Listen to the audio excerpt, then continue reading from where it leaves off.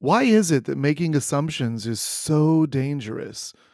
Why do we do it? And how do we stop? Find out. A new episode of The Wheelhouse begins right now.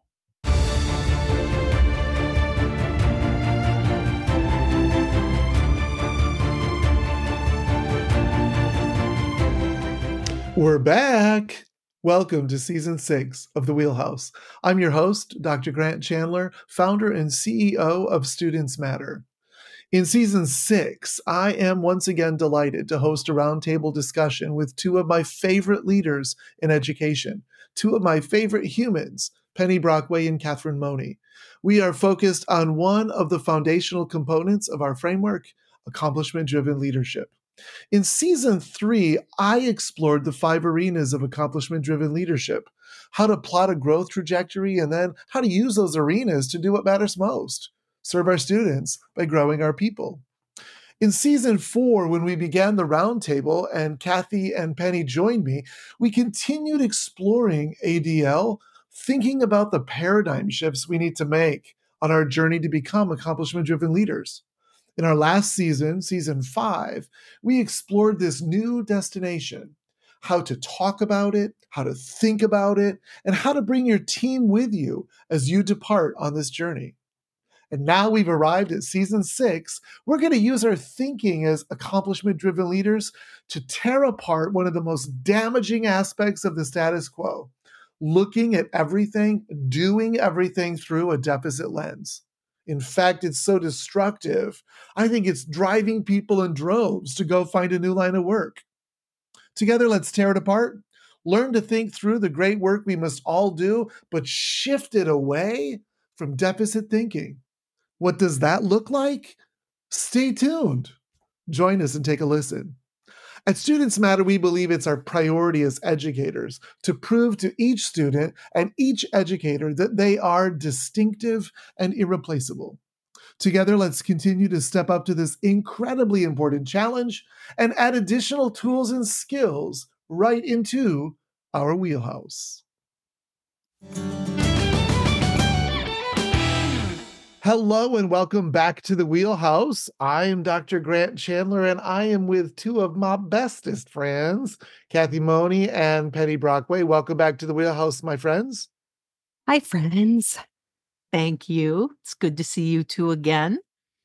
You know, no matter when we tape, whether it's in the early morning hours or in the evening like it is today, it's still dark. It's like we do. it's just We do always, tend to gather in the dark, don't it's we? just always dark. I wonder feel what that like says reading about our friendship. What is it like? Just what I was going to say. That's an interesting message. I'm gonna go with like the whole bookend of a day, right? there We're you either at go. the front or I'm gonna like really positive. Like we want to either start our day together or end our day together.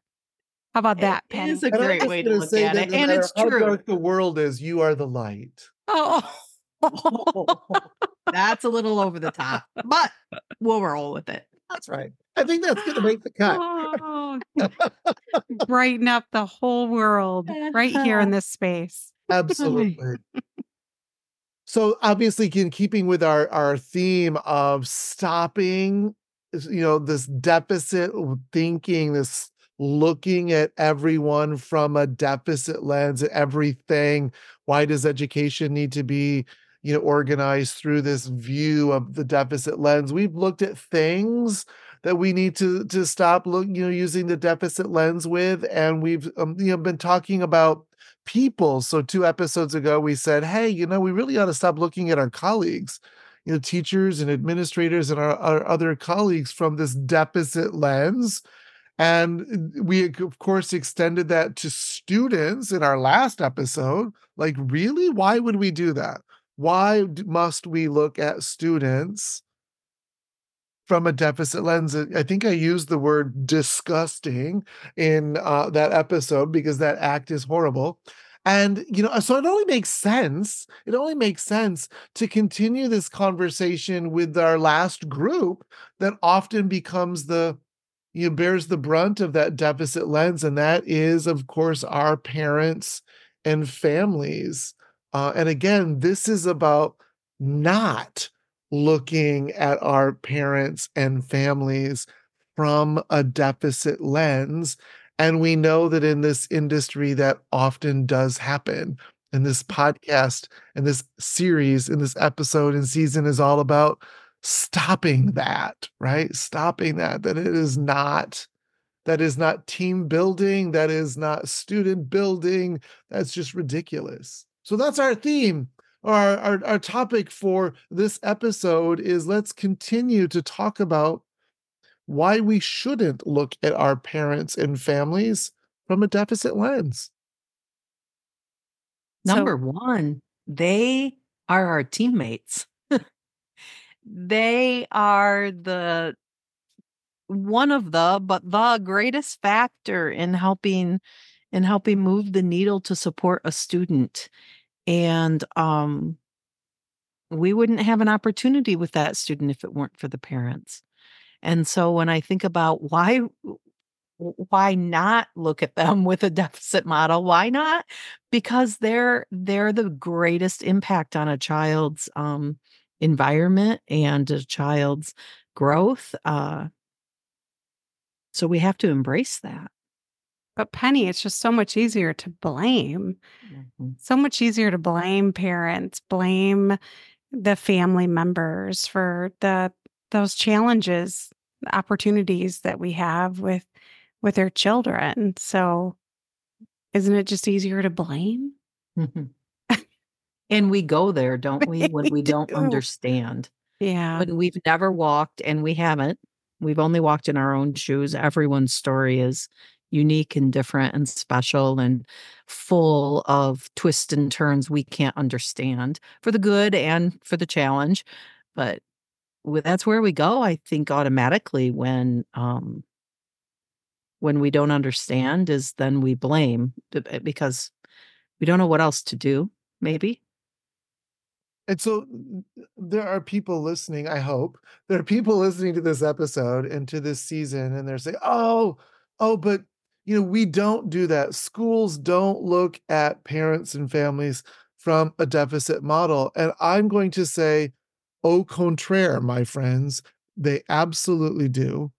And evidence of that is in this complete and utter lack of trust between parents and families and schools, right? Mhm. Because parents and families are reluctant to come and ask for help because they know that there are some, not all of us, of course, not all of us, but they know that there are instances where they are being looked at, scrutinized from that deficit lens.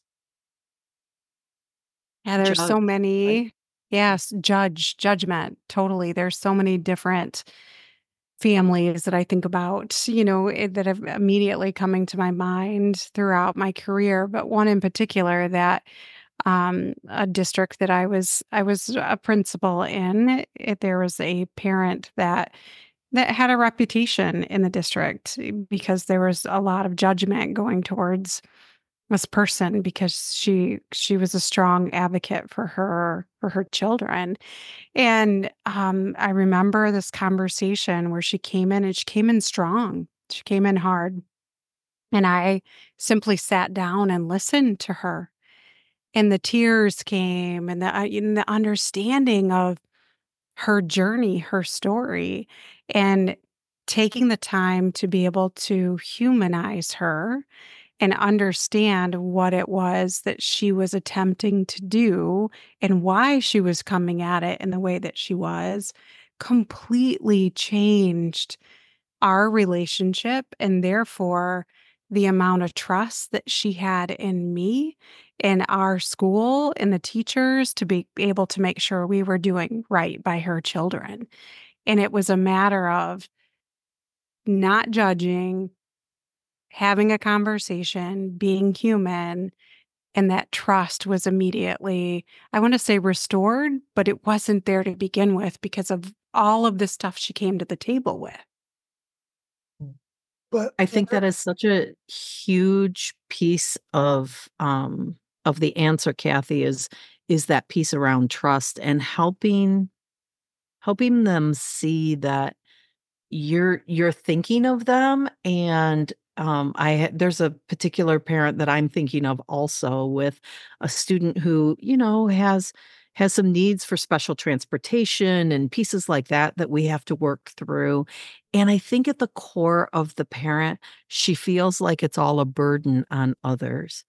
And to be able to walk along beside and say, "This must be so difficult," because there's complications and mixed messages and information that doesn't get passed along well because, communication's always an issue. And I just think in her voice and in the way she responds to things, I feel like, she's feeling like this is a burden on others, and she doesn't want that. So I think parents can come from that too when they know that their student has needs that maybe some others don't have, but in reality, every single one of them has something that we're meeting a need for. But to help with that, to be a listener, as you pointed out, um, what a huge demonstration of why we're really here. We're here to be your partner in this work and together to support whatever your child needs. But let's just be real for a minute. There are parents and families that that don't demonstrate sound parenting skills. There are parents and families who make it far more complicated to educate their children.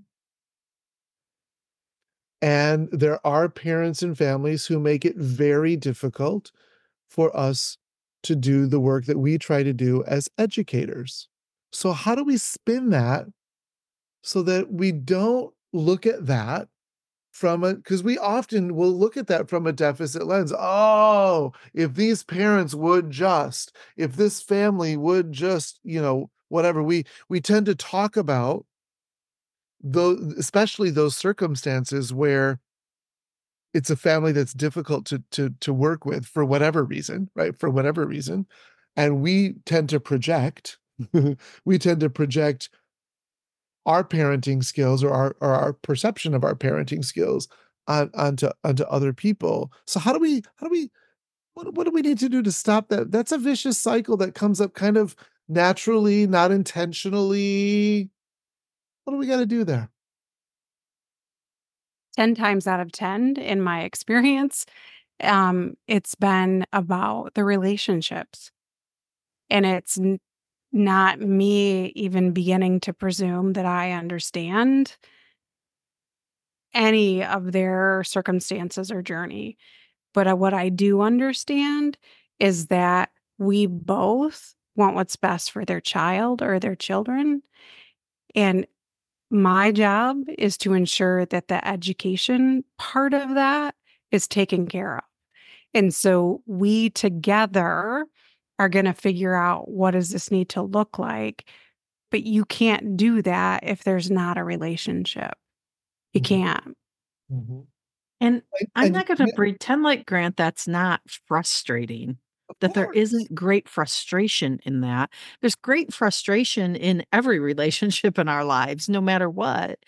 But when you have the parent who's the screamer or the yeller, and I'm thinking of a particular person that way years ago, I made inroads with because in the screaming and the yelling, right? To be able to somehow help diffuse that situation and then sit down and speak with them in a way that was completely about what their concern was. But when you have that opportunity to help de-escalate that and push into that, and then build their trust, as Kathy spoke about, I don't think the story's any different with anybody. It just starts in different ways, and you have to keep trying until you get to that point. And as much as I think it's the hardest work, because of the frustration and because sometimes you don't get access to parents very easily. They shut you off intentionally because their experience with others in the education system, or maybe even with Mm. you, has not been good so far. And so they shut you out. So you have to keep trying because what I find is that there's almost nothing more rewarding. When they start to turn, their kids start to Mhm. turn almost immediately. I have not yet met a parent no matter how skilled they are in this thing called parenting, Mm. right? Not sure what that really means. How I've not, skilled are any of us? exactly, right? But I've not met a parent yet who isn't doing their very best, even when their very best is not what we would consider to be the very best parenting. And there are Yep. lots of things that get in the way of that, right? I mean, we could go on and on and on and list all of those things that get in the way of somebody doing their, but of doing that parenting thing, that thing we call that, in a highly skilled way. But I've not met one yet who isn't trying to do the best they can for their child. Right? And I think part of this has to be that we have to recognize that and let them know that we recognize that, right? And we should be seen as a source of support and help. This should be the place where they can come and say, I don't know what I'm doing, Mhm. right? I need help with blah, blah, blah. And we should be able to help them. That's what we are here for. And yet so many of them, they're really struggling. So many of them run from us because they don't perceive that we really want to help them. And that's been their experience. Sometimes it's the experience before they ever get to you. Yeah. Yeah. You are school, and you have to remember that's the hat you wear, and so you are like all others that come before you, and so sometimes you have to break down a lot of barriers, and it takes a lot of work. And sometimes it's pouring into their child in a way that no one has before. And they see that, they hear that, they see their child acting differently towards you or toward their teacher because of that sense of belonging we talk about that we work so hard to build in a classroom as an accomplishment driven teacher. You're trying to build that all the time. Children start to respond differently when that happens, and when their parents see that, you have to watch for that open window, I think, to dive into that and to really lean in and say, here's an opportunity. They're going to start to notice a difference in their kids. Assumptions are just so incredibly dangerous. Mm. As we're sitting here talking about this, I'm thinking of a story, a real true life story that I heard with colleagues. Bill Parrott and Kathleen Budge did some um, poverty work in the state of Michigan and I happened to see some of their work, and they tell this story, and I've heard it in multiple states. It's not a story connected to Michigan. But it's a story about the, attendance, and this middle school kid was late to school every day by 10 or 15 minutes, or sometimes a little bit longer, and tardies became absences, and then there was truancy, and they made phone calls, and they sent letters, and none of that was responded to, and they were making all sorts of assumptions about the quality of parenting in this particular household, and oh, these parents are neglectful, and these parents, I mean, the list goes. You can imagine what was being said about them in the main office, till finally one day they're dropping off their student, and somebody stops them. And I don't remember exactly how they got them to come into the office, but they come into the office sitting there with a rather judgmental principal who makes some comments, and then all of a sudden the mom is sobbing, and the dad says, hey, look, I just need to tell you, we're living in our car. We're living in our car, and there's a campsite down the road that we can get into during the day, and it has a bathroom and a shower in it. And we think this is middle school. This is middle school. We think that our child needs to have a shower so he's clean and doesn't smell, if so he's not picked on when he comes to school, and so he's not labeled as being homeless. We're trying to hide that from everyone, and we thought we were making the better decision for our child to send him to school a little bit late rather than to send him to school in a way that he would face bullying and etc.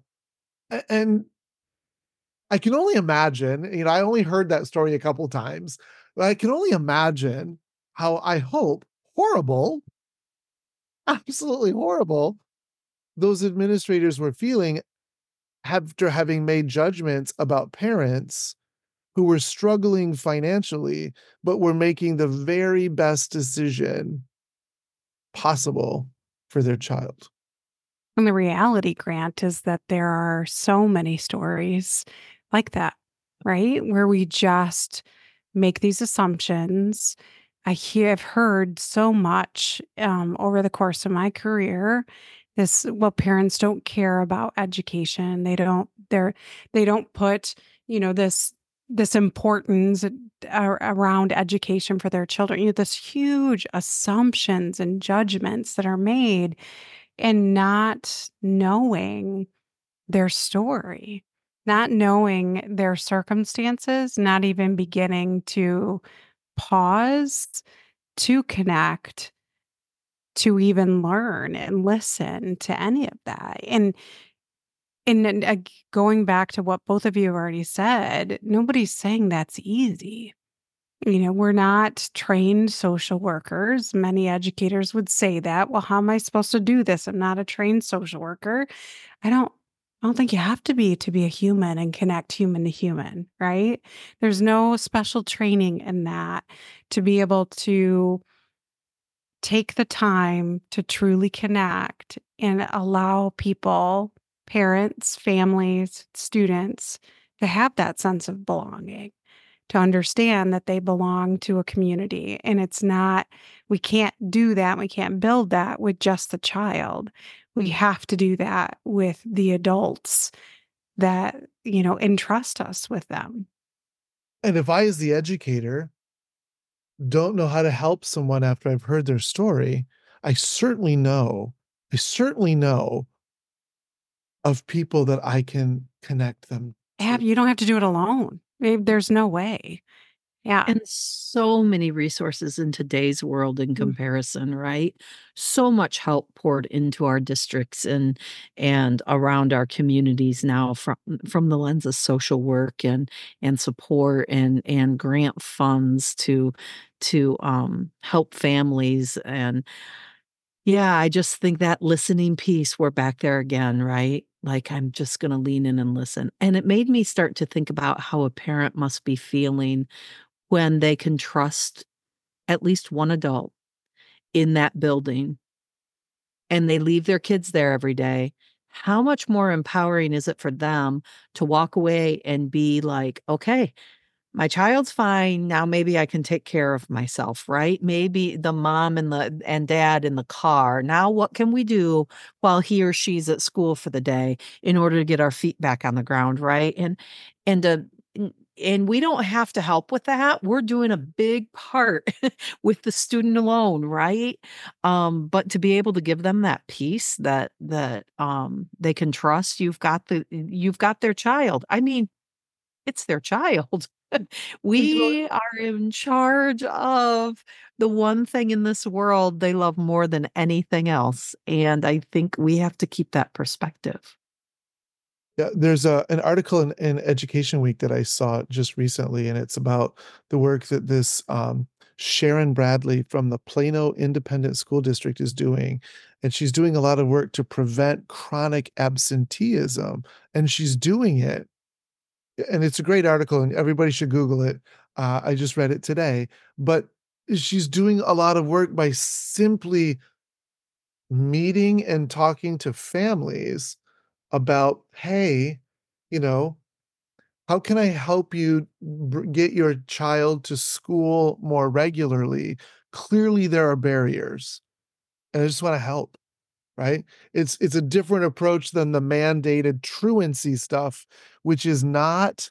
I understand it's required, and it's in many cases in many states, it's required, by law, but that doesn't help a parent or a family necessarily bring their child to school every day. There are barriers that are in the way, and it's about understanding what those barriers are, and helping bring those and helping eliminate those barriers. So there's an amazing article about the work that she's doing in the Plano Independent School District to to to to help families, parents and families, um, before it gets to that whole level. And it's about meeting them where they are and listening to them and thinking about how to help them, and recognizing that, hey, this parent is doing the very best they know how to do. So how can I help them do better? And It's that's that human connection. the human connection, right? The opposite of the deficit lens that we use toward people is recognizing their value as human beings. Yeah. And as you build trust, you dismantle fear, right? And I think that stands in the way of all of us, even in this conversation about how to trust better and how to lean into those relationships, is getting over your own fear of whatever that is that stops you from wanting to understand. Um, Maybe it's the fear of, right, of just not understanding well enough. And people are so willing to share once they can begin to see that you care. There's no agenda, you just care. And boy, shouldn't our schools be Mm. the personification of a human approach, right? A human approach. And of course, when we get to our next season, that's exactly what we're going to talk about, right? Is this human approach to educating our children.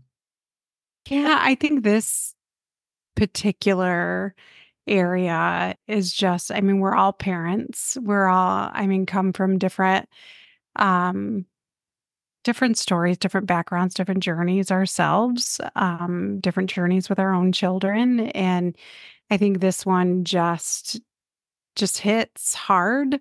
I think that as parents, we are doing our absolute best, regardless of where we're coming from, regardless of our circumstances. And as an educator, I hope that anyone that would be listening would start to feel or see a stronger sense of that human connection, to allow for a place to be more welcoming and so everybody can belong in a school system. We'll see you next time on the Wheelhouse.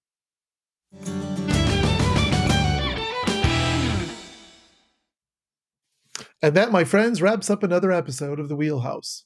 New episodes of season 6 drop every Tuesday beginning November 14th and running through the end of January 2024. Throughout the holidays, we'll take a break here and there. After all, we got to go help Santa. The Wheelhouse is a production of Students Matter LLC. Our show's theme music, Off We Go, was written and performed by Cody Martin and obtained through soundstripe.com. If you'd like to explore this topic further and take our online series of 4 courses exploring accomplishment driven leadership, or if you have something you'd like to share or a leadership problem you'd just like to see us address, drop us a line at registrar@ourstudentsmatter.org. You can find me on Mastodon, and of course, stop by our website and check out what we offer at www.ourstudentsmatter.org.